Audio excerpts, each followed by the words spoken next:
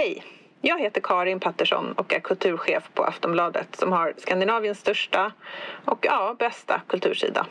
Varje vecka kommer dessutom mitt nyhetsbrev där jag skriver personligt om veckan som gick och gör ett urval ur veckans bästa texter och poddar. Både hos oss på Aftonbladet Kultur och på andra ställen. Nyhetsbrevet kostar ingenting och du får första tjing på inbjudningar till våra event och samtalskvällar om litteratur och idédebatt.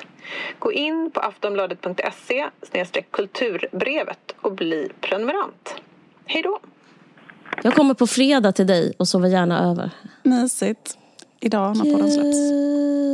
För du ska göra författarsamtal. Ja, jag är så himla rädd att bli mördad. Jag har bara tänkt på Salman Rushdie alltid när jag ska göra någonting. Så extremt dubbla känslor att bjuda in folk. Men jag ska då uppträda. Men det är slutsålt. Oj, men är jag på gästlistan? Nej, de har ingen gästlista på ett väldigt självgott sätt. Men jag tänker att då så att du och jag anländer tillsammans som att du är min kille. Då kan jag bara skrika heteronormativt om de inte släpper in det. Allt jättebra.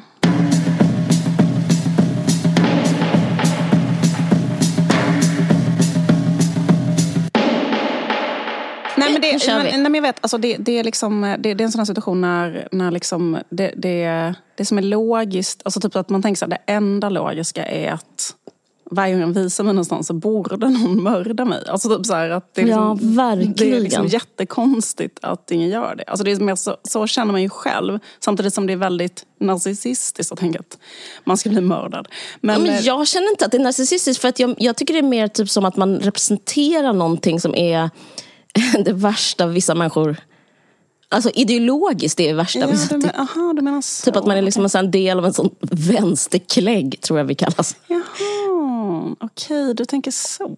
Ja, så tänker jag. Alltså, därför har jag alltid mått så himla psykiskt dåligt att gå på demonstrationer. För jag tänker så här, det är så himla bra ställe att gå in och liksom göra något sjukt på. Alltså för att det är så tydligt då vad man tycker och sånt där. Det är väldigt mycket barn till politisk flykting stämning på den typen av känslor. Alltså det bara känns som att det är många som är så barn till så här politiska flyktingar har sådana slags vad intressant att du säger det, för min pappa är exakt likadan. Och han har ju verkligen varit med om att det var så. Alltså så att jag menar det är baserat bara på erfarenhet. Baserat på helt vanlig erfarenhet. Ja, och vi kan absolut inte vara på vissa ställen och kan inte sitta på vissa liksom utsatta platser i en lokal och sådana grejer. Typ måste sitta mer i sån ryggen mot en vägg alltid och sådär. Jag känner ett annat barn till en politisk flykting som till exempel att hon var väldigt så här vänsteraktiv, men hon ville liksom, det var typ kanske någon vi kände som gjorde en tatuering med någon så här politiskt budskap kanske, eller någon symbol, politisk vänstersymbol. Och då var hon så här, det skulle jag aldrig göra, för att liksom, när de gör såna massavrättningar på Sergels torg så vill man inte liksom, så är det ett sätt att slippa undan att inte ha en sån tatuering typ. Alltså så här, den typen av alltså helt vad ska man säga, helt allvarligt liksom, visst, att bara ha såna tankar liksom att typ när de torterar dig så får de reda på att du är på fel sida. Typ, för att förutsätta att det kommer bli liksom en tortyrsammanhang och tillfångatagande och massor militärkupp. Ja, exakt. Precis. Ja, visst. Ja. Det där är så speciellt. För det har inte jag ens ifrågasatt. Och jag tror andra barn till typ politiska flyktingar inte heller ifrågasätter. Man bara förutsätter att... Men tydligen så det finns vissa fördelar. Till exempel så kan man känna igen en kris lätt. Och man kan typ känna sig lugn i när det blir kaos och så. Om man har mycket katastroftankar. Det var någon som skrev typ, under pandemin så kom det lite så här ströforskning om det som folk pytsade ut i små artiklar som jag läste. Nu är det ju massa sån reklam ute. Jag undrar vem har satt upp dem, för de är överallt liksom närheten av jag bor. Alltså det är så bilder på olika ansikten, helt vanliga människor. Så står det så här, om krisen eller kriget kommer, då är vi redo, vi har det i oss. Va? Har du sett det? Nej, vad är det? Reklam för vad? Typ. Nej. Men kanske så här hemvärnet. Nej, men alltså beredskaps. Alltså kanske någon... Eller kanske försvaret. Eller, jag vet inte, men det vill basunera ut budskapet att om krisen eller kriget kommer, då är vi redo. Vi har det i oss. Och så är det bild på så här helt vanliga människor. Liksom. På grund av pandemin?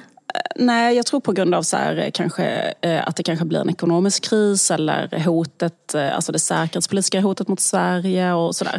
Ja, men jag menar, alltså, när fick vi det i oss, menar jag? För jag skulle säga att många hävdar ju motsatsen. Nej, jag menar, då får jag jättestark känsla för att vi har inte det i oss. Nej, vi har inte det i oss. Vad är det för skitsnack? Liksom, vi har krig på 200 år. Nej, vi har inte det i oss för 5 fucking år. Man bara så här, eller varför? Eller typ så här, hade vi haft det i oss så hade inte ni behövt skriva de här konstiga skyltarna till oss. Då hade vi ju inte släppt förbi tågen under andra världskriget också. Nej, alltså vi har inte det i oss. Men det, alltså jag menar det. För det finns en helt annan vibb. Alltså jag var ju i England nyligen, men liksom bara hela deras historia. De har det i sig så inåt helvete. De kan plocka fram det liksom på 2 sekunder. Liksom. Men vi har ju absolut inte någonting sånt. Förutom då ni barn till politiska flyktingar. Ja, det om det kanske. Ja, det om det. Vem ska börja?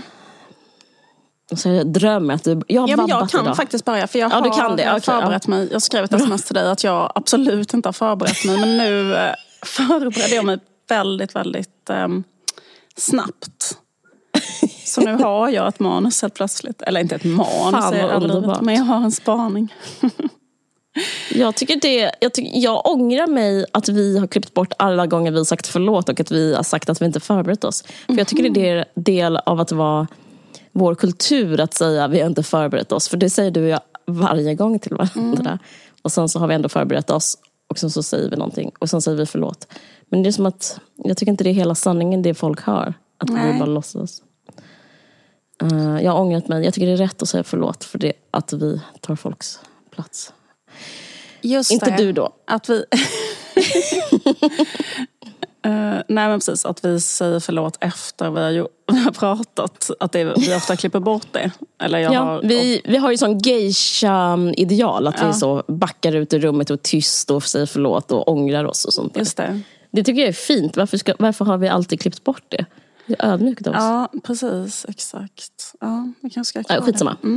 Kör igång. Ja, jag har kollat på en ny film som finns på Netflix med Lindsay Lohans som heter Falling for Christmas. Gud vad mysigt. Det är liksom en del av en revival som finns för den romantiska komedin. Ja, vad speciellt, för jag tänkte på dig, för den är ju igång nu, den romantiska komedinvågen. Och du pratade ju om att den var död bara för några avsnitt sedan. Det gick snabbt ordnat. Det var liksom, men den har varit död kanske i 10 år. Typ de senaste 10 åren så har det liksom inte kommit några romantiska komedier. Och liksom skälet till det var kanske att någonting med såhär, ekonomin i film ändrades. Så att de enda filmerna man kan göra är sådana filmer som är superhjältefilmer typ. För att de ses av ett maximalt antal, kanske också så här åldersspann, att barn kan se det och vuxna och män kanske. Fast det har också ändrats. Okay. De har också slutat få, alltså det är liksom, det intressanta är att de är inte kassakor längre. Okay. Alltså, så det, till exempel så blev det en jättestor kontrovers, för det var en film som gjordes, jag tror det var Catwoman, med en svart skådis.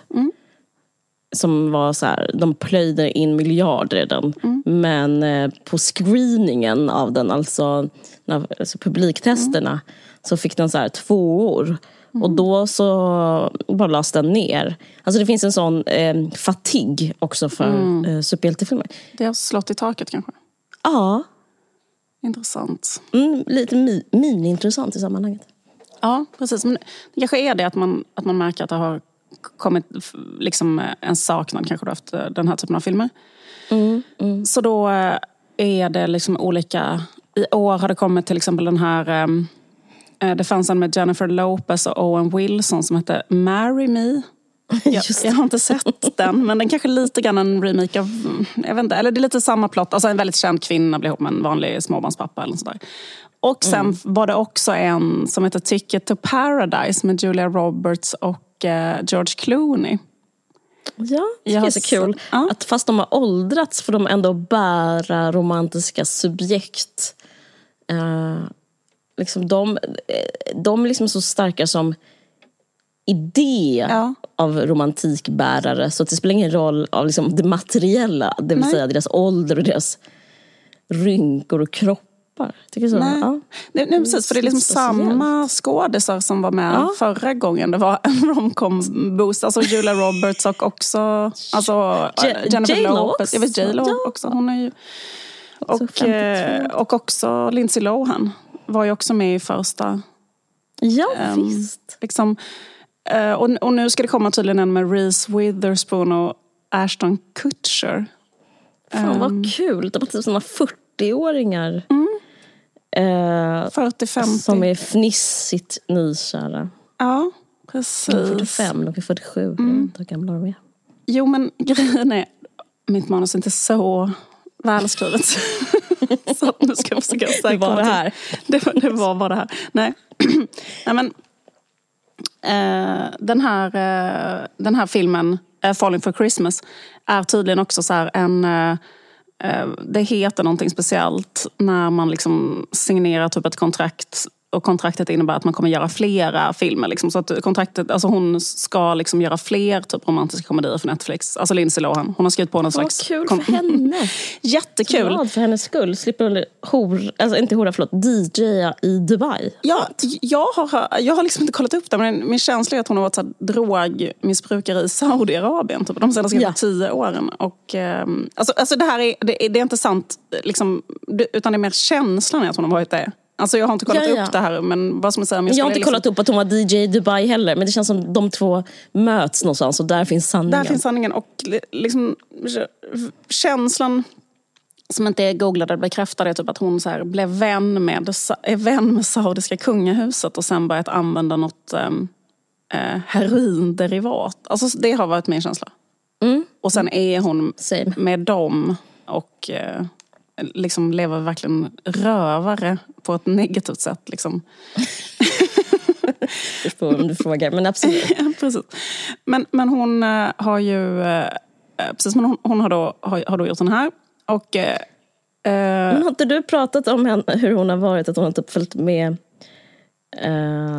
eller jag har läst om någonstans att hon har följt med hemlösa hem och sådana grejer. Ja, att det är det hon har gjort istället för att spela in filmer. Men hon var så rolig. Alltså, hon var med i hon är med i min astrologibok som ett exempel på en kräfta, för att hon har så mycket empati, så att hon typ men det var en sån jag läste det, vad kul. Utflippad grej att hon träffade några, att hon hade en Insta-story där hon liksom beskrev hur hon träffade typ syriska flyktingar, och då började de prata arabiska med dem. Men jag tror också det att det är för att hon är lite down med då arabvärlden. Jag tror till och med att hon kanske är muslim eller något liknande. Alltså det är någonting i den. Hon är gift med en kuwaitisk finansman. Ja, men det var jättekul scen i din bok i alla fall. Jag skrattar gott. Tack. Jag rekommenderar alla att köpa den. Tack. På grund av det. Ja. Som kräfta kände jag igen mig. Precis. Det är väldigt jobbigt för mig att åka tunnelbana av den anledningen. För att jag börjar alltid prata med människor i nöd som klipp till, de var inte i nöd. Projicera typ sin egen nöd på dem. De blev du börjar. Nej, men i alla fall, det finns nog om mig. Nog om det här. Men du kanske känner till att det finns en känd studie som visar att par som tittar på romantiska komedier tillsammans att göra det som par har lika stor effekt som parterapi. Jag känner igen det från den här podden. Okej. Den har berättat om det innan. Har jag pratat om det här innan? Ja, det är du som har lärt mig det. Gud vad sjukt. När jag började skriva det här så tänkte jag så här, fan har jag pratat om det här innan? Men jag tror inte jag pratat om det. Det gör absolut ingenting. Det är ju bara bevis för att du är beläst. Eller är det bevis för att jag är dement? Och tjatig. Det ena aldrig utesluter det andra. Fortsätt. Men jag tror inte att jag har kollat så här noga på den här studien innan. För nu googlade jag hela studien. För det var nyheter för mig. Hoppas jag. Fall inte bara att jag har tappat minnet. För att jag är så stressad. I alla fall. Det är i alla fall en studie från 2014. Som gjordes på ett universitet i USA. Och då studerade man 174 par i närheten i området omkring LA. Och man hittade paren på brudmässor. Det är ganska mysigt. Typ att man scoutade 174 par som var tittade på så här bröllopsgrejer då. Och sen så frågade man om vill ni vara med i en studie. Och så delade man, då hittade man 174 som ville det. Så delade man upp de här paren i 3 grupper. Och sen så lät man liksom, den ena gruppen lät man gå i parterapi 20 sessioner. Alltså man följde dem under 3 år. Och liksom det första året som gifta. Så den ena gruppen fick gå i parterapi. Och då fick de gå i en sån här parterapi som är så här... Den heter typ så här... lyssna, höra kan det inte heta. Lyssna, berätta teknik. Som är så här liksom att någon ska berätta någonting den upplever var ett problem i förhållandet. Och sen så ska den andra återberätta med egna ord liksom, vad den andra sa. Så att den ska liksom visa att den har hört. Typ så här. Okay. Du känner att när jag tafsar på andra kvinnor så hör jag att du mår dåligt av det. Så när jag tog Patricia på röven på vår personalfest. Det var då du kände dig ledsen. Har jag förstått det rätt? Och då sa hon så här, ja du förstår. Det känns som en klassiker. Ja, det tror jag är en jätteklassisk parterapi. Och sen och det är liksom för att man ska få en samsyn och få så här mer, vad ska man säga, medkänsla, kanske empati med varandra och förstå, liksom kanske en gemensam berättelse om vad som har hänt. Okej, så du upplevde det så.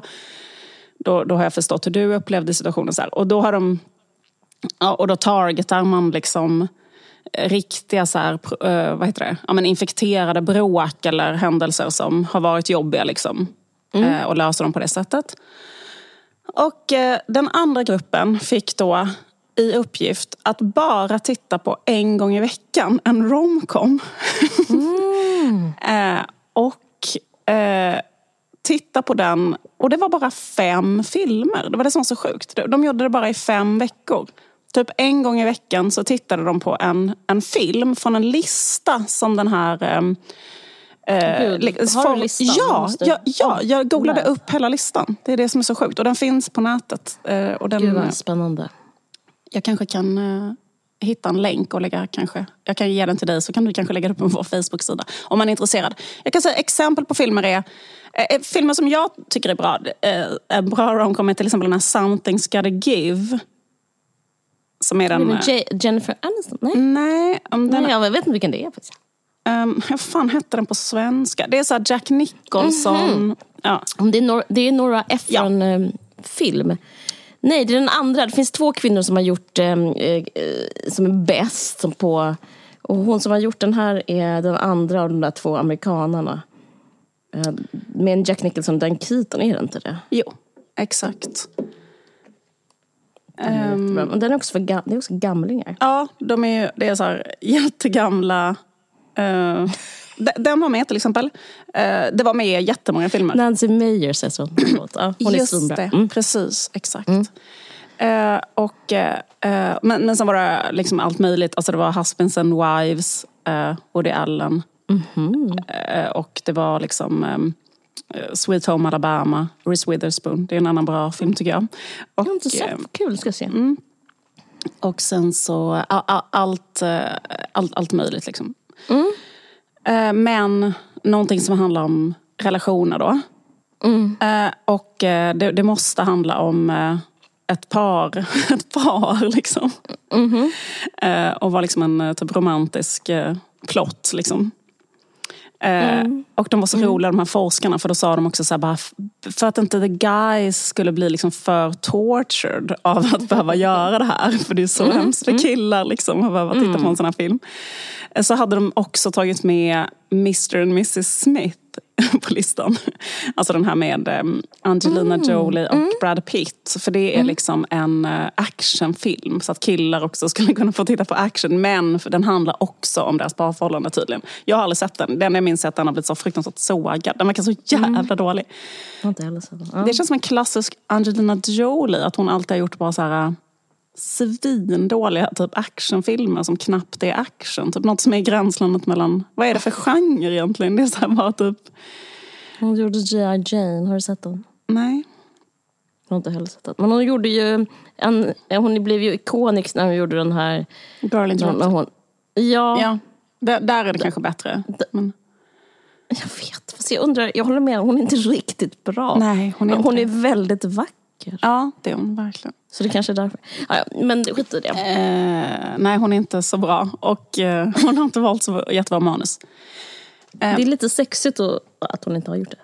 Ja, absolut. Hon behöver liksom inte det. Alltså, liksom, varför skulle hon göra en bra film? Så det är ju löjligt. Hon har väl inte skådespelat nu på 1000 år heller. Alltså, eller varför skulle hon göra det? Jo, hon är så här Maleficent typ. Eller är hon med i sådana filmer? Ja. Men det är lite att hon är en got, tror jag. Och att hon liksom hon försöker hitta liksom hon ska göra lite coola filmer, är det inte så? Ja, hon ska vara kanske en ond drottning eller en... Ja, precis. Lite eller så störd tjej, eller typ stark kvinna. Ja, något sånt. Som slåss. Precis. Det är supersexigt. Alltså, allt är bra i sängen, men kanske inte bra som film typ. Nej, exakt. Hon har ju väldigt mycket den auran att vara så lite störd på ett så här sexigt sätt. Ja, fucked up. Precis. Devil Wears Prada var med på listan. Nej, för fan, är det sant? A Star is Born. Den är underbar. Den har inte jag sett. Då you're in for a treat. Den är bland de bästa filmer jag har sett. Gud vad härligt. Men det var inte bra filmer så att säga, utan det var liksom bara filmer. Alltså det var kanske allt... Den är emotionell, den filmen. Jag tror det är därför den är med. The Good Girl med Jennifer Aniston liksom, så här, typ. Alltså du vet, vad som helst som är så här, en romantisk komedi-ish. Och sen efter det så skulle de prata med varandra om några frågor liksom. Vad hade paret för problem? Vad gjorde paret för att förstå varandra? Är det här förhållandet likt eller olikt vårt förhållande? Skulle de prata om en liten stund efter de hade tittat på filmen. Okej. Och den tredje gruppen var väl då liksom en kontrollgrupp som inte gjorde någonting. Och det visade sig då att båda de här grupperna, de som hade fått parterapi tidigt i sitt förhållande liksom, och de som hade tittat på film tidigt i sitt förhållande, hade då var då ihop i mycket högre utsträckning, typ i dubbelt så hög utsträckning som de som inte hade gjort någonting. Okej, vad spännande. Och det var lika bra liksom, de här två grejerna. Att titta på film eller att gå i terapi. Då tänkte jag lite grann på det här utifrån det här perspektivet. Det var också så här, det var kul för att han sa liksom, den här forskaren, att även 3 år senare så satt de goda effekterna av att de här människorna hade tittat bara på 5 romantiska komedier för 3 år sedan. Och fortfarande 3 år senare så hade de positive benefits från det i sitt förhållande. Men var det från samtalet eller från... Jag tror det var... Jag ska berätta varifrån jag tror att det är. Då. Alltså, men för vad jag tyckte var intressant då... efter att jag tittade på den här romantiska komedin då. Falling for Christmas. Och att det då... För det säger någonting då... Eller bara fundera på liksom, vad är det liksom en sån romantisk komedi för någonting liksom. För att också med tanke då på att det inte har gjorts på 10 år och att det... liksom, vad har par då kanske gjort istället under de 10 åren när det inte har kommit liksom, nya romantiska komedier. Och då tänker jag liksom att det som par har gjort är ju att de har kollat på serier tillsammans, eller hur? Typ att man har kollat på så här långa serier liksom. Man har sett Man har sett den här som... förlåt. Ja, men säg. Man har kanske sett Mad Men. Man har sett hela Mad, man har sett hela liksom, den var för sig början av 00-talet. Jag menade med att man har sett den där som du brukar prata om att du har sett, som inte jag kom på vad den heter. Stranger Things. Den, ja.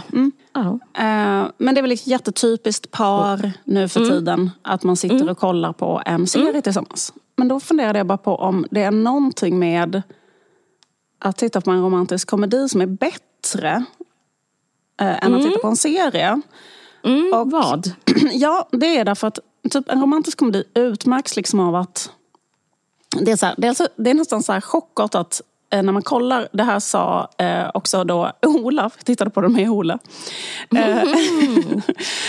Var det innan eller efter du läst studien? Jo, vi skämtade om det, att jag hade läst den här studien och därför skulle vi kolla på den. Så det var rätt så kul. Men då sa han så här, för jag tittar inte särskilt mycket på serier då, men han gör det ganska mycket. Men i alla fall så sa han att det var så här ovant att titta på en film. Därför att när man är så van vid att kolla på en serie så blir det så ovant att kolla på en film. För att en film är så kort och allting måste lösas liksom inom 1,5 timme. Liksom allting är redan... alltså där, i en serie... Det här pratade vi om. Att för typ 2-3 avsnitt sedan. Det här med liksom så här överdriven plotline. Att liksom poängen med en serie är väldigt mycket att så här plantera för att man så här nästa... Alltså handlingen är så viktig. Ja, handlingen är väldigt viktig och att det som är väldigt centralt är att man ska vilja veta hur det går för att man ska vilja så klicka igång nästa avsnitt liksom. Man kan liksom inte ha någonting där man typ så här vet hur det går. Nej, direkt. Precis. Men det är det som är exakt grejen med en romantisk komedi. Det är så att man vet direkt vad som ska hända. Man behöver bara titta på utsidan av filmen liksom, för att veta vad som ska hända. Liksom i den här. Det är liksom en slags ritualistiskt stillastående som är annorlunda liksom. Och det är därför de använder sig av de här skådisarna också, för man behöver bara titta på en sån skådis för att säga hur. Ja. Men också så här, alltså typ något av det första som händer i den här filmen är så här att Lindsay Lohan är ihop med en vräkig, jobbig, skrikig influencer-kille. Och sen så helt plötsligt kommer det in en helt vanlig, kanske med skogshuggarkläder, en kille i lobbyn på hotellet och krockar med henne och hon får varm choklad på hela sig. Och där och då vet man ju, eller jag menar det visste man redan innan, man visste det genom att titta på så här. Men att man vet efter kanske 1 minut att så här, den här kommer sluta med att hon blir ihop med honom och så. Och att det blir ett happy ending. Så allting är liksom bara en ritual som inte, man tittar inte på det för att veta vad ska hända härnäst. Det är så spännande så jag dör typ. Det kanske är så man känner när man kollar på en tv-serie ofta.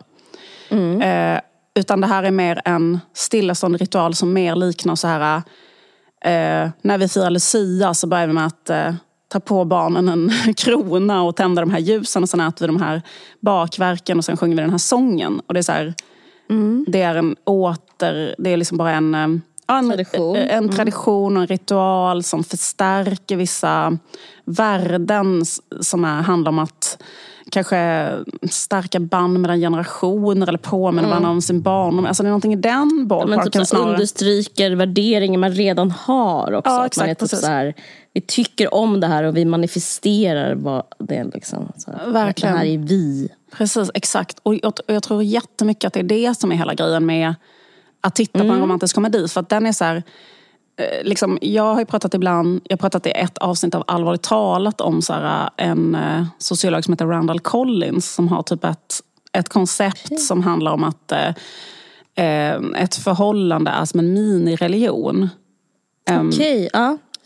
Du kanske inte har lyssnat på dina avsnitt. Jo, jag menar bara liksom... Nej, skämt bara. Thank you for refreshing me. Ja, precis. Nej, men exakt. Vem fan kommer ihåg det? Men i alla fall, hans take är liksom att ett förhållande är som en minireligion där liksom känslor förstärks på samma sätt som känslor förstärks av religion. Jag lyssnar på bara Bänkes.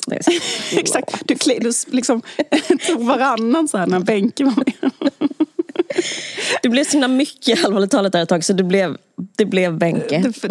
Man var tvungen att sålla och då valde man såklart russinen och kakan. Precis, men såklart. Nej, men så det är inga konstigheter. Men då refreshar jag pyttelite här då. Ja. Nej, men typ att... liksom att hans teori är så här, hur skapas känslor? Ja. Ur ett sociologiskt perspektiv då. Och det är liksom hur skapas känslor kollektivt? Och då menar han liksom att till exempel religion, ett sätt att förstärka religiösa känslor är till exempel att gå i kyrkan och delta i en lovsång, till exempel sjunga gospel eller vad man nu sjunger, eller en psalm liksom. Att gå fram dit och göra nattvarden eller tända ett ljus eller sådär. Det gör att man, och vara där tillsammans med andra är också viktigt då. Att se andra göra det och så. Och då får det en att tro mer. Liksom. Att det är en gemenskap, kollektiv gemenskap stärker känslan av att Gud finns typ. Och samma sak med politiska åsikter. Det här känner kanske vi igen med då. Liksom att just att typ så här, gå på en demonstration kan så starkt, därför att man är så många som går tillsammans och vill samma sak, och det gör att man reinforcing. Ja, det är reinforcing, exakt så här. Och då menar han att det är samma sak i ett parförhållande, fast det är så en privat liksom minireligion så här. Och där bygger religionen, ens egen då minireligion, på att man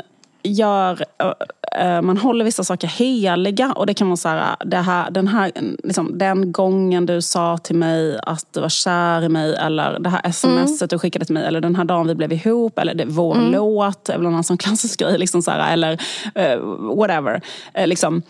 Och då liksom genom att om man liksom högtidlighåller de sakerna, för det är också sådana saker som då kanske kan vara lite ansedda som någon form av låg status. Det är ofta en sån tjejgrej kanske i förhållanden att vara så. I alla fall av, inte den här generationen utan den innan. Ja. Av generation X var det fett låg status. Men Gen Z tycker inte det. Nej, precis. Där är vi olika. Jag tillhör ju då kanske Generation X. Jag tillhör näst. Jag är millennial. Du är millennial, precis. Så här skiljer vi oss åt. Att jag var i den här generationen som tycker att sådana saker är fake, typ, eller vad man ska säga. Eller de är liksom, ja. Men i alla fall, det är att ge någon en present eller whatever på dagen de blev ihop eller något liknande. Det är liksom enligt den här sociologen då, så är det så här, typ, på samma sätt som att gå och tända ett ljus i kyrkan, så upprätthåller man tron på sin religion, och genom att ge sin partner en present så upprätthåller man den gemensamma tron på förhållandet liksom, och kärleken och gör liksom, och därför så liksom, om man då vill, alltså för den frågan som någon ställde till mig i det här programmet var så här, jag är typ ung och har precis gift mig, men jag undrar liksom, hur får man kärleken att hålla ett helt liv, frågar den här personen. Och det vet ju inte jag, men i alla fall min teori var då liksom att man så här ska göra då de här, alltså man ska förhålla sig som att man utövar religion liksom, med på det här sättet då, att genom att vara så här rituellt hängiven ens minireligion. Som religiöst. Ja, och det är också så här att avsäga sig saker, för det är också en sån grej religion gör, att man frivilligt avsäger sig saker för att förstärka tron. Ja, till exempel man ska inte ha sex med någon annan, till exempel om man är i ett förhållande liksom. Och samma sak som man ska inte kanske äta griskött, men det är liksom det är samma, eller typ så här, eller inte låg ribba för att avsäga, men jag fattar hur du menar, att man ska liksom offra någonting. Ja, eller man liksom, man kanske kan, liksom det är enligt, alltså han förespråkar inte det här, för han är ju sociolog, så han säger bara, det är bara jag som drar den här slutsatsen då. Att, men den är jätteintressant. I så fall så borde det vara så, men i alla fall, det som är den här ritualen att titta på en romantisk film då. Även om filmen är dålig, det spelar absolut ingen roll, för det är inte alls det som är grejen liksom. Utan grejen är så här att på 1,5 timme så affirmerar en romantisk komedi tron på den då romantiska tvåsamheten. Därför att det är samma saga som berättas, och den berättelsen är nästan likadan som så här, Jesus dog på korset för din skull och sen återuppstod han, och då liksom så som man berättar hela tiden den sagan på påsken så här, för att liksom, och fast den här sagan är så här, den här och den här personen träffades, överbryggade sina skillnader, möttes, blev kära mot alla odds, trots att hon hade minnesförlust, och han hade lite pengar. Och han hade lite pengar, och det uppstod ett jättekonstigt missförstånd, och hon skulle precis åka iväg med flygplanet, och han jagade henne på flygplatsen och stoppade planet och berättade att de träffades nästan inte, exakt, och hon var först kanske jätteful, tog av sig glasögonen. Och alla de här liksom otroliga så här klichéerna, för det är bara alltså, det är bara en lång nästan rituellt uppradande av klichéer. Typ, och den här filmen innehåller nästan bara klichéer. Alltså det är liksom som en lång cut-up av bara klichéer. Alltså typ så här att hon kommer som ett skal. Ja, exakt, precis. Men det är bara så här en berättelse som repeterar rituellt, reinforcerar så här, tron på romantisk tvåsamhet på ett förhållande liksom. Så jag vet inte, det var liksom bara det som, alltså jag tror att det är så den grejen tror jag då kanske är jag tror det är det som är grejen liksom, är det här stillastående rituella då i det är det som ger effekten att man liksom får en förstärkt tro på sin egen tvåsamhet då. Mycket intressant. Det var tips.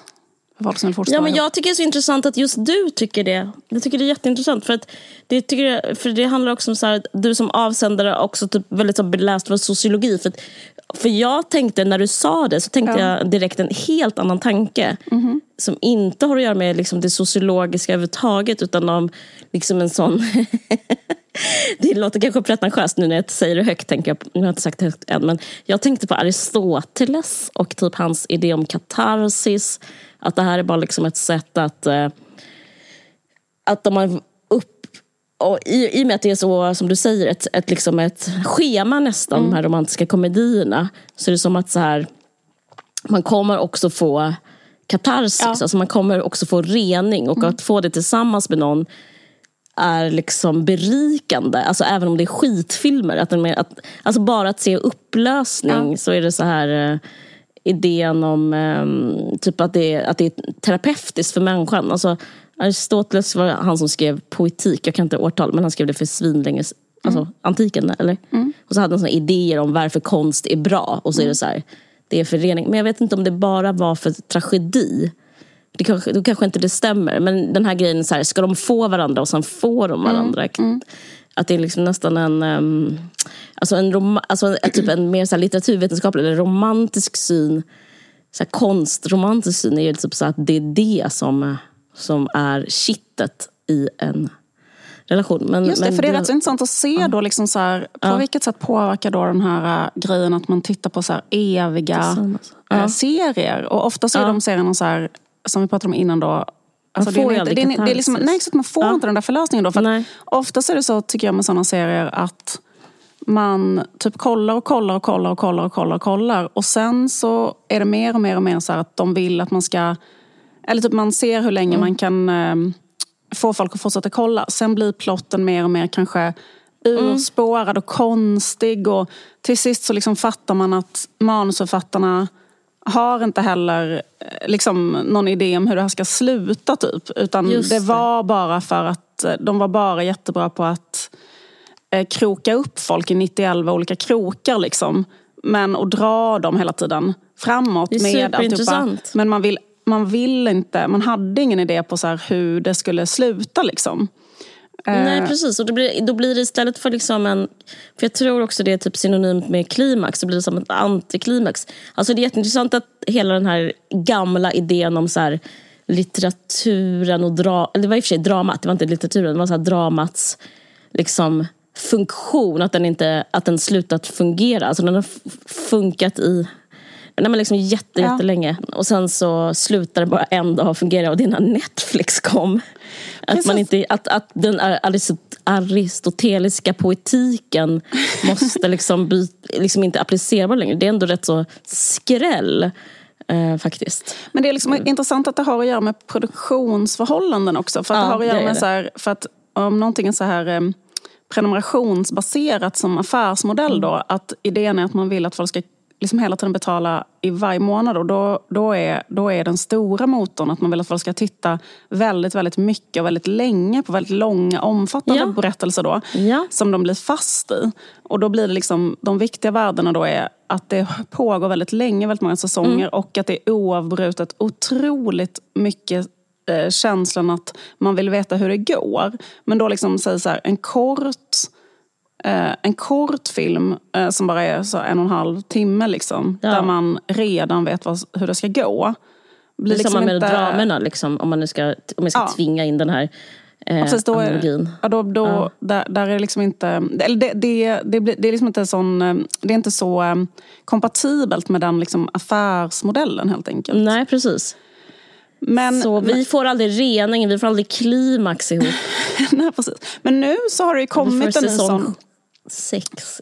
Men det kanske, precis, för att nu har det ju kommit en sån, alltså jag vet inte alls om, för att jag inte heller, alltså jag menar, till exempel den här filmen är så dålig så att det är liksom helt sinnessjukt såklart. Alltså det måste väl vara sämre, kan inte, alltså om man bara ska, om man tillåter sig själv att tänka på det, alltså om man tänker att det kan liksom ha olika stark och svag effekt. Alltså jag tror absolut att du får utslag på det du pratar om. Jag menar inte så, det där är intressant, men jag menar det måste vara starkare om man verkligen, om filmen lyckas få en att genomleva känslorna. För det tänker jag att om den är dålig är det svårt att kanske gå in i det. Eller jag vet inte. Ja, precis. Ja, det tror jag också verkligen. Alltså till exempel som Husbands and Wives of Woody Allen är liksom så psykotiskt bra liksom. Så att det kanske en sån grej. Och även de du sa innan, den där som var Something's Gotta Give är också superbra liksom. Precis, men jag tror liksom att men så måste det vara att det känns bättre. Men sen så tror jag också bara att den grejen att sitta ner tillsammans med någon och titta på några som får varandra. Alltså jag tror att det finns en effekt som bara är att reinforca någon typ av, på ett ritualistiskt sätt, och också då kanske om den är dålig så har man ett gott skratt hela tiden tillsammans, eller du vet så här. Alltså, den upplevelsen ihop. Typ att man liksom skrattar för att det är så dåligt hela tiden och det är jättekul typ. Men alltså, precis. Men jag vet inte riktigt, den här filmen, för det är också så här att det är väl också en sån här grej som folk har en spaning om vår tid, att man bara, vad ska man säga, att det inte händer något nytt på liksom olika kulturella områden. Jag skrev en sån artikel i Aftonbladet, så fick jag jättemycket hat att jag inte fick skriva såna, men sen så jag hade rätt, att allting bara liksom att man, min tes var typ så här, det är mamma och skit. Ja. Alltså det finns ju bevisat. Det finns forskning, heter det, man säger inte bevisat. Det finns ju forskning på att typ 26-åringar hellre väljer vänner än tittar på nya serier. Just det. Alltså vänner är fortfarande den som streamas mest. Ja. Och det är liksom såg jag en dokumentär på BBC om det, så här, varför. Och då är det typ att de är, alltså 26-åringar som uttalar sig, pratar liksom om så som typ, man tror kanske Ulf Brunnberg uttalar sig, att så här, ingen använder sin mobil, alla tittar på varandra, folk liksom träffas. Ja, alltså att, liksom, att det är sådär. Att det är så kul, precis, för det är så kul, eller precis för att ingen... Det är till exempel hela Seinfeld. Om man tittar på den nu, så allting det bygger på att de inte har mobiltelefon. Alltså varenda plott handlar om sånt. Att vi skulle ses här och de kommer inte. Eller vi kan inte hitta vår bil i parkeringsgaraget. Så vi, alltså, liksom allting handlar om så här, just sådana saker som, sådana problem som inte kan uppstå sen efter smartphonen. Men skit i det. Men exakt, så det är jättesvårt att titta på intriger. Det är också verkligen en grej med romantisk komedi. För att eftersom nu så träffas väldigt många människor online. Så därför är det liksom också bara... Men folk hatar det. Alltså, den där grejen att störta in i någon och hälla varm choklad på den i en så här, i ett alphotell. Man kan inte börja som ovänner i en bokhandel och sen så bli vänner när man förstår att man älskar samma dikter. Ja, exakt. man kan inte så här, precis, vara liksom en... men den andra tanken om den här Lindsay Lohan-filmen då är liksom att hon... eller liksom att den är också ett exempel på det här då med att man bara liksom så här gör om någonting som... Alltså det är absolut inget som är nytt då, utan det är att man gör om... Alltså det är ju som vi sa innan, att man till och med använder samma skådisar. Alltså den här då, vad ska man säga, boomen för...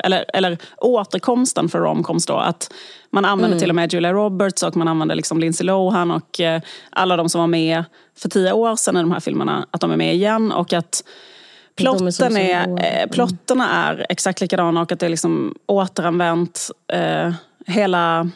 Liksom att det inte... För liksom den här filmen handlar om att det är en väldigt rik bortskämd tjej som slår huvudet i ett träd och får minnesförlust. Och då det är som medan du sov. Ja, ungefär.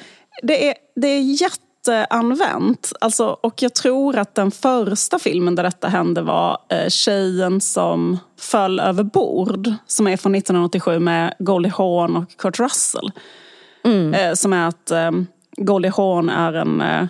jättebortskämd, elak, liksom överklass kvinna som liksom faller över bord och blir då räddad av en sexig typ fiskare som är Kurt Russell. Det är jättebra det här.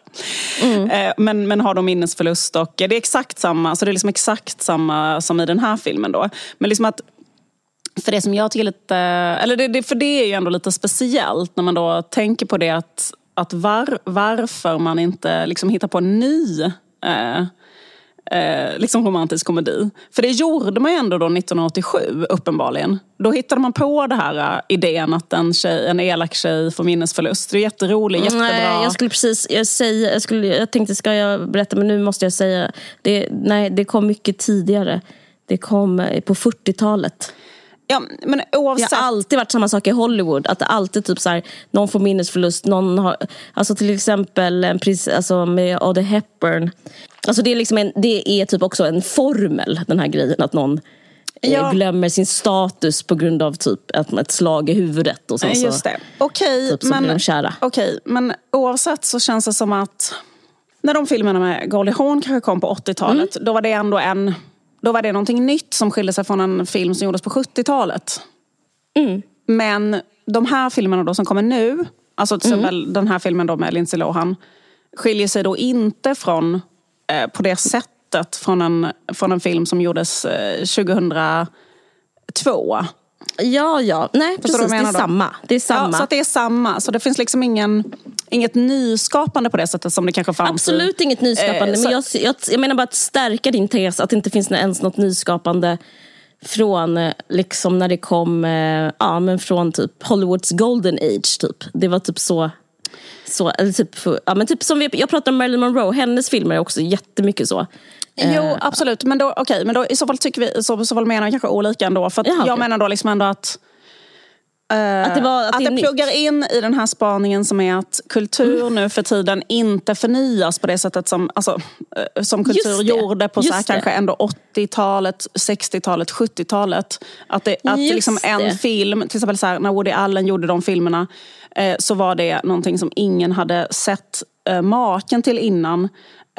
Liksom han uppfann väl egentligen den romantiska komedigenren på något sätt, eller liksom återuppfann den eller uppfann den på ett nytt sätt i alla fall. Det var ju ändå väldigt olikt saker som hade gjorts tidigare. Ja, liksom. Den där snackiga. Ja. Han försökte ju göra det Bergman gjorde men misslyckades. Det är också ett annat sätt att beskriva det på. Men absolut den där snackiga liksom dialogbaserade. Ja, men att någonting är tydligt olikt någonting som har funnits innan, så att man är så här, oj, vad är det som händer nu? Samma sak i musik, att det var så här, något var tydligt annorlunda på 60-talet och 70-talet och 80-talet i musiken liksom så här, och sen så finns det ju någon sån form av spaning att nu för tiden att kulturen inte är förnyande på det sättet liksom. Så att liksom när man då typ så här återupplivar eller sparkar igång romcomen så gör man det, fast man gör inte så här så som då kanske Woody Allen gjorde, att göra en romcom på ett intressant nytt sätt eller sådär, utan man gör det då genom att så här, liksom typ bygga en zombie av, för den här filmen känns jättemycket som det, att man har liksom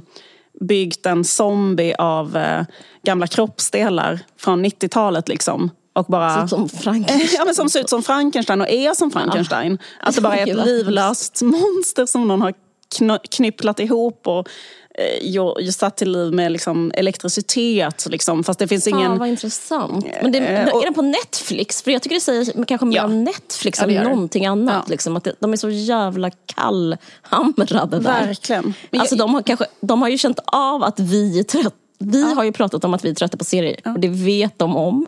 Och därför ger de oss den här liksom återtuggade likdelarna då, liksom, av en film. Men det är liksom egentligen också bara en serie kanske. Alltså, jag menar, precis, hon det ska göra en till. Intressen, liksom. Precis. Nej, just det, de ska göra en till. Liksom. Ja, precis. Nej, men för den här känns också verkligen så här väldigt eller extremt otidsenlig. Så, liksom. Alltså, men det hade varit lite, eller så här, nu, det som är liksom tidsmarkören är då att han är influencer. Men det är så enormt liksom, pajigt skildrat. Så det är liksom verkligen, alltså det är helt sinnessjukt. En grej som det som är kanske pyttelite roligt för fansen av liksom Lindsay Lohan är liksom att hon har ju så en erkänd lång beef med Paris Hilton. Som är så här, för de var ju så här vänner, de är så superkompisar. Men jag har sett massa bilder. Ja, precis, men det var bara en så här obehagligt klipp som spreds med typ att en jätteäcklig sån biljardärsarvingen, en kille sitter bredvid Paris Hilton och någon annan tjej och typ sitter och snackar skit om Lindsay Lohan och kallar henne för så här, vem fan skulle vilja knulla med henne, hon är en firecrotch kallar han henne också så här, typ att hon är en hora liksom så här. Jag tror det betyder typ att hon hade rött könsår. Ja, det kanske det betyder också. Men jag tror nej, alltså jag har aldrig hört innan. Nej, men jag kan tänka mig att det bara betyder att någon är typ för kåt. Alltså det är väldigt misogynt, vidrigt. Men i alla fall, och då sitter Paris och skrattar svinmycket åt det. Nej. Jättehemskt. Men i den här filmen så spelar Lindsay Lohan en jättebortskämd hotellarvtagerska. Och sen så är det också en scen att hon blir friad till på en alptopp. Och att det är instagrammas liksom. Eller typ att det blir så här filmat för att det ska vara med på sociala medier så här. Och det var ju en grej som hände på riktigt med Paris Hilton. Att hennes före detta kille, inte han som hon är gift med nu, men hennes före detta kille friade till henne på exakt det sättet på en alptopp och det var liksom helt pajigt och de gjorde slut sen typ en timme senare och, alltså du vet sådär. Men att hon gjorde en sån konstig så här, sociala medier-grej av att bli friad till på en alptopp. Och sen är det med i filmen. Så det möjligen så kan det är en blinkning. Att försöka ge igen till Paris. Jaha, spännande. Möjligen. Jag tycker faktiskt det är intressant. För det är liksom, som Adorno säger så är det här som gör att vi inte gör revolution. Nej, men det är intressant att prata om Netflix. För jag skulle säga att det liksom är den populärkultur som är... Han pratar ju om liksom populärkultur som ett sätt liksom att söva människor. Och liksom engagera sig och ge sitt allt. Att människor har typ en kraft. Och den hamnar... Om populärkulturen liksom står först... innan den når... Alltså det finns en politisk kraft som man liksom använder på populärkulturen. Alltså som medborgare också träffar den populärkulturen.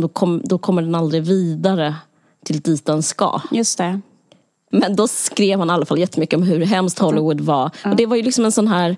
Det här har jag pratat om innan i podden också. Men det står också typ i Räddaren i nöden. Alltså, och den typ av sammanblandning mellan liksom... typ intellektuella och populärkultur, den är utsuddad nu liksom, att det finns, innan fanns liksom typ att om man var författare så var man mot film till exempel. Just det.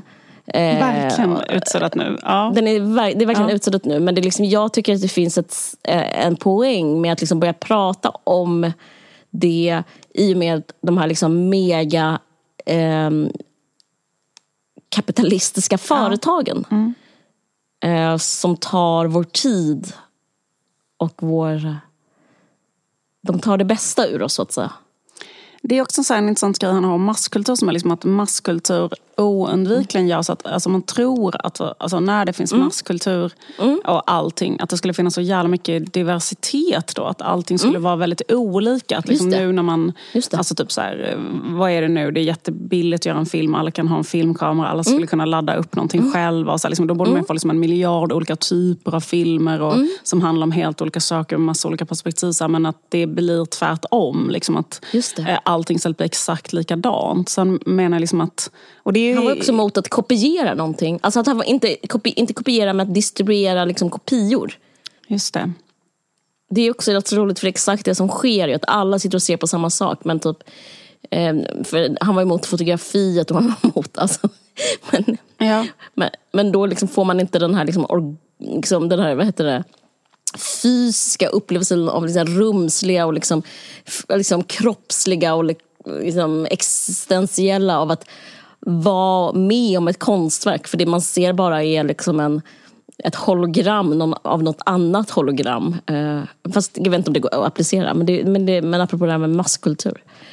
Ja, precis. Men det han menar då liksom, typ att allting blir så här, typ exakt likadant, liksom, att det bara slutar med att typ så här, och det är ju liksom en paradox så här, varför det blir så egentligen. Man tänker så att det skulle bli tvärtom liksom, men jo, men det är liksom applicerbart lite på det du säger. Jag börjar tänka på det när du pratar om liksom det här att det händer igen, eller liksom att det bara är som en sån det ligger liksom ett gammalt skal som de börjar sparka på, och så ska vi se det igen i tvn liksom. Ja.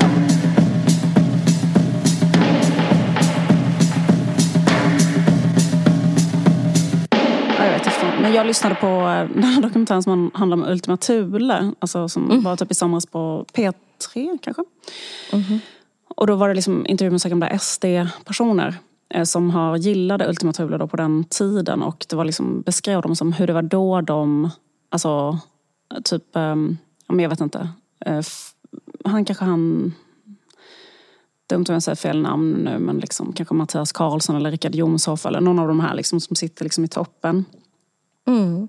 Att de liksom lyssnade på de där låtarna och fick en sån otrolig känsla typ av så här, du vet, bara hjärtat bultar och man liksom, alltså det var någon sån fantastisk känsla liksom av den här musiken då, liksom att liksom jag är svensk liksom, och alltså du vet den här liksom, alltså för nationalism till exempel är också en sån liksom emotionsskapande grej liksom, så här, att man liksom, för att det finns inte så mycket sånt bränsle liksom i så här vanlig kanske. Det finns inte så mycket som suggererar fram det. Nej. Alltså vi har inte så många sådana suggereringsplatser. Nej, precis. Eller man ska säga. Och liksom att de sitter så här i en regering med liksom Moderaterna och genomdriver så här kanske skattesänkningar på bensin. Eller för att jag menar, någonstans så kommer den här liksom elden när man börjar känna saker och hjärtat börjar bulta och man börjar liksom svettas och så här liksom, det kommer från någonting där, alltså liksom att Moderaterna kan nog inte, eller jag menar, kan inte, i alla fall inte lika mycket, eller liksom svårare att nå fram till så att få upp den sjuka peppen på att göra de där grejerna de vill. Sänka skatten på sådana ISK-fonder eller vad det nu är. Att det är liksom svårt att få hjärtat att, svårt att få hjärtat att bulta på folk så på det sättet. Men nu när de samarbetar med SD så kan de liksom parasitera på det där hjärtat bulta på det sättet kring det här liksom, nationen och att vi är svenskar och någonting liksom. Och då liksom kan man så här göra såna helt vanliga så här moderata grejer. Jag tycker det är intressant det du säger, för att det är som att det blir som en, alltså typ att alla liksom nästan törstar efter liksom få känna någonting. Verkligen. Och det är det liksom, och det finns liksom man får väl bara ge så här, hatten av till SD som de enda som lyckats spela på det. Precis. Och att det är liksom, det är lite sammankopplat med det här. Man vill ha något som förhöjer, alltså som är meningsskapande och förhöjande liksom, att man liksom, och det är ju det som är rätt så intressant med kultur, att det liksom är det därifrån man får de känslorna väldigt mycket. Alltså på ett väldigt irrationellt plan. Liksom, att, I know. Och därför är det så intressant med politisk korrekt kultur. Varför den kanske inte är omvälvande. Nej. Fast den ger sig ut för att vara det. Just det, fan vad intressant. Ja, verkligen. För den försöker ju berätta redan innan så här, vad det är du ska känna. Så då har du liksom inte den... Men den anspelar ju på liksom den här kraften, fast den utan att liksom ge den. Man kan bara få den från känslor. Precis. Eller från något annat, något flummigt. Just det.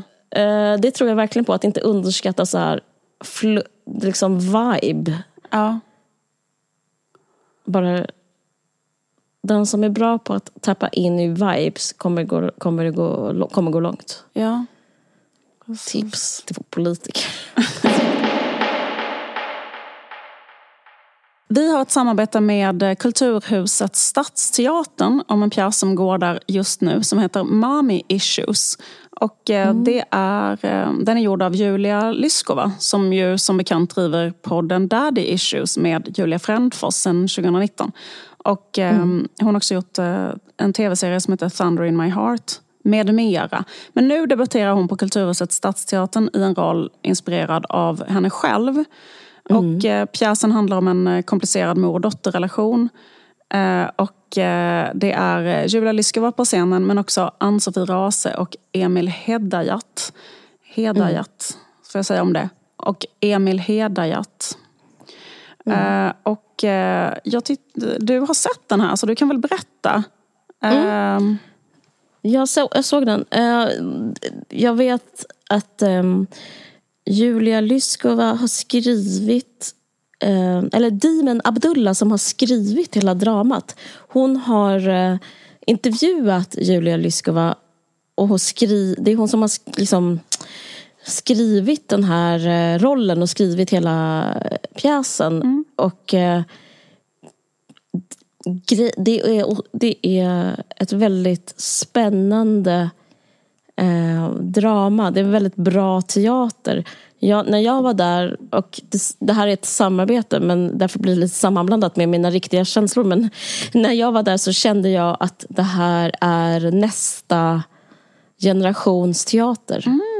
Alltså det här är, jag tänkte så här, men Susanne Osten, kanske för att det var på samma plats, men liksom att göra någonting som är banbrytande och göra någonting, liksom försöka utvidga begreppet kvinna, och samtidigt, för att kunna utvidga det begreppet så måste man utvidga idén om vad teater är också. Det är otroligt icke-patriarkalt och traditionsenligt berättat, apropå Aristoteles. Det är som att varenda scen har en början, mitt och slut. Och scenografin är också gjord, de är bakom en stängd vägg hela tiden, så man får se allting via en iPhone-kamera som blir som en bioduk. Det är liksom, jag var helt blown away, och jag har liksom en jättestark känsla att Dimen Abdullah är kanske bäst i Sverige. Wow. Så, jag vet, så jävla överdrivet, men också sant. Jag kände så. Det var kul. Fantastiskt, vad roligt. Jag har då frågat om vi får göra ett samarbete, för jag bottnar i det så jävla mycket. Vad bra. De spelar på Kulturhuset fram till den 30 december. Och om jag kommer in och ser den här, om jag är uppe i Stockholm, kanske jag hinner.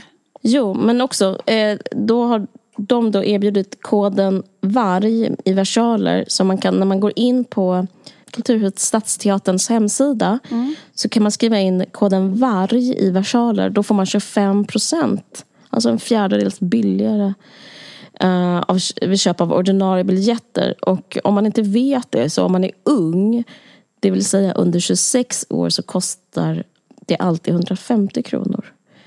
Så det är billigt alltså. Och kanske istället för att dra igång den där julfilmen. Nej, men jag vet inte. Eller liksom, verkligen. Bara liksom komma ut ur hemmet. Det är liksom, det finns något subversivt som händer där på scenen. Det är svinbra faktiskt. Absolut. Tack så jättemycket för det här samarbetet. Kulturhuset Stadsteatern. Tack Kulturhuset Stadsteatern. Next story. Rullar vidare en ljudboks- och e-bokstjänst som man kan prenumerera på. Och då får man tillgång till en väldigt, väldigt, väldigt stor mängd böcker. Och om man vill prova detta så kan man gå in på nextory.se/varg45. Och då får man 45 dagar gratis. Och det är både för nya och gamla kunder. Och det finns ingen bindningstid eller uppsägningstid. Ja, jag har faktiskt börjat läsa en bok på Nextory som heter Flicka 1983 av Linn Ullman. Är det sant? Gud, vad kul. Visst är det sant? Den har jag jättegärna velat läsa för jag älskar hennes den förra finns bok. där. Wow. Det är bara liksom go nuts. För den finns där.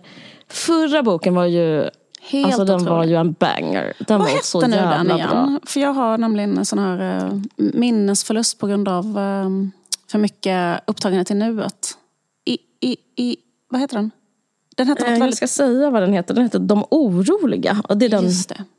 Och då, där finns det så otroligt starka scener i.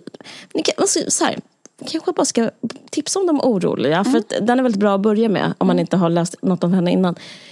Men en så här stark scen när Ingmar Bergman, hennes farsa då, har audiens med sina barn. Att han sitter och jobbar i sitt arbetsrum och sen så ropar han på Linn Ullman.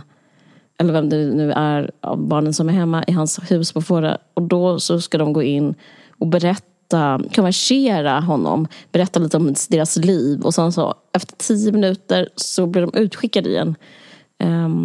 Det är väldigt stark och rolig faderskap. Vet du vad jag kommer ihåg tydligast med den boken? Det är den scenen när hon är med Liv Ullman, sin mamma då. I New York. Kanske? Och Liv Ullman spelar där på teatern. Och är borta hela dagarna. Och då måste Linn Ullman ha en barnflicka. Som är liksom som hon är med hela tiden. Och också kanske att Liv bara är typ utomlands, är borta. Så att hon är liksom ensam i en stor liksom villa. Och blir liksom passad av typ en tjej som kanske är 20 eller något liknande. Som typ har kanske, jag vet inte, det är också väldigt starkt. Det här minns jag väldigt tydligt. Och beskrivningen av det här, liksom, att hon är kanske, hur gammal kan hon själv vara? 12-13 och bara är hela tiden typ en 21-åring. Ja visst, jag minns det också. Liksom, hon är som en slags maktlös ålder i alla fall. Kanske mellan 9 och 13. Typ. Men ändå för stor för att inte bara njuta av nuet, utan hon liksom ser allt och är med om allt och kan beskriva allt och det är riktigt bra. I alla fall så har vi då den här koden som är varje 45 betyder gratis 45 dagar. Man kan sluta när man vill, tror jag. Det finns man kan börja när man vill. Exakt. Det finns ingen liksom bindningstid och ingen uppsägningstid, så det är bara att avsluta det när man vill. Och koden är alltså varje 45 och det gäller även om man har varit med på Nextory innan. Checka in Linn Ullman. Gör det. Tack så mycket Nextory. Tack Nextory.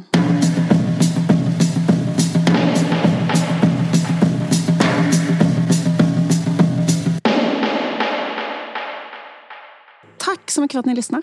Det var allt från lilla oss. Tusen tack. Tack så hemskt mycket. Och ha en underbar helg. Ha en underbar helg. God jul. Om ni vill kan ni komma och lyssna på mig. Jag ska göra reklam för mig själv nu. Om ni lyssnar på fredagen så kommer jag signera böcker och ha ett samtal i Akademibokhandeln på Mäster Samuelsgatan klockan 14. Alltså imorgon. Alltså det blir då på lördagen? Ja, den 19. Ja. Vad kul. Okej. Ha det bra. Ha det bra. Hej. Hej. Jingle bell, jingle bell rock. Jingle bells swing and jingle bells ring. Snowing and blowing up bushels of fun. Now the jingle hop has begun. Jingle bell, jingle bell, jingle bell rock. Jingle bells chime in jingle bell time. Dancing and prancing in Jingle Bell Square. In the frosty air. What a bright time, it's the right time to rock the night away.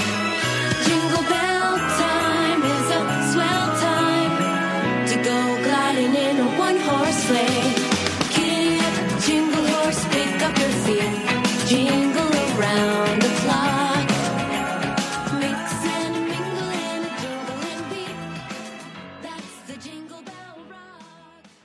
Du har lyssnat på en podcast från Aftonbladet. Ansvarig utgivare är Lena K. Samuelsson.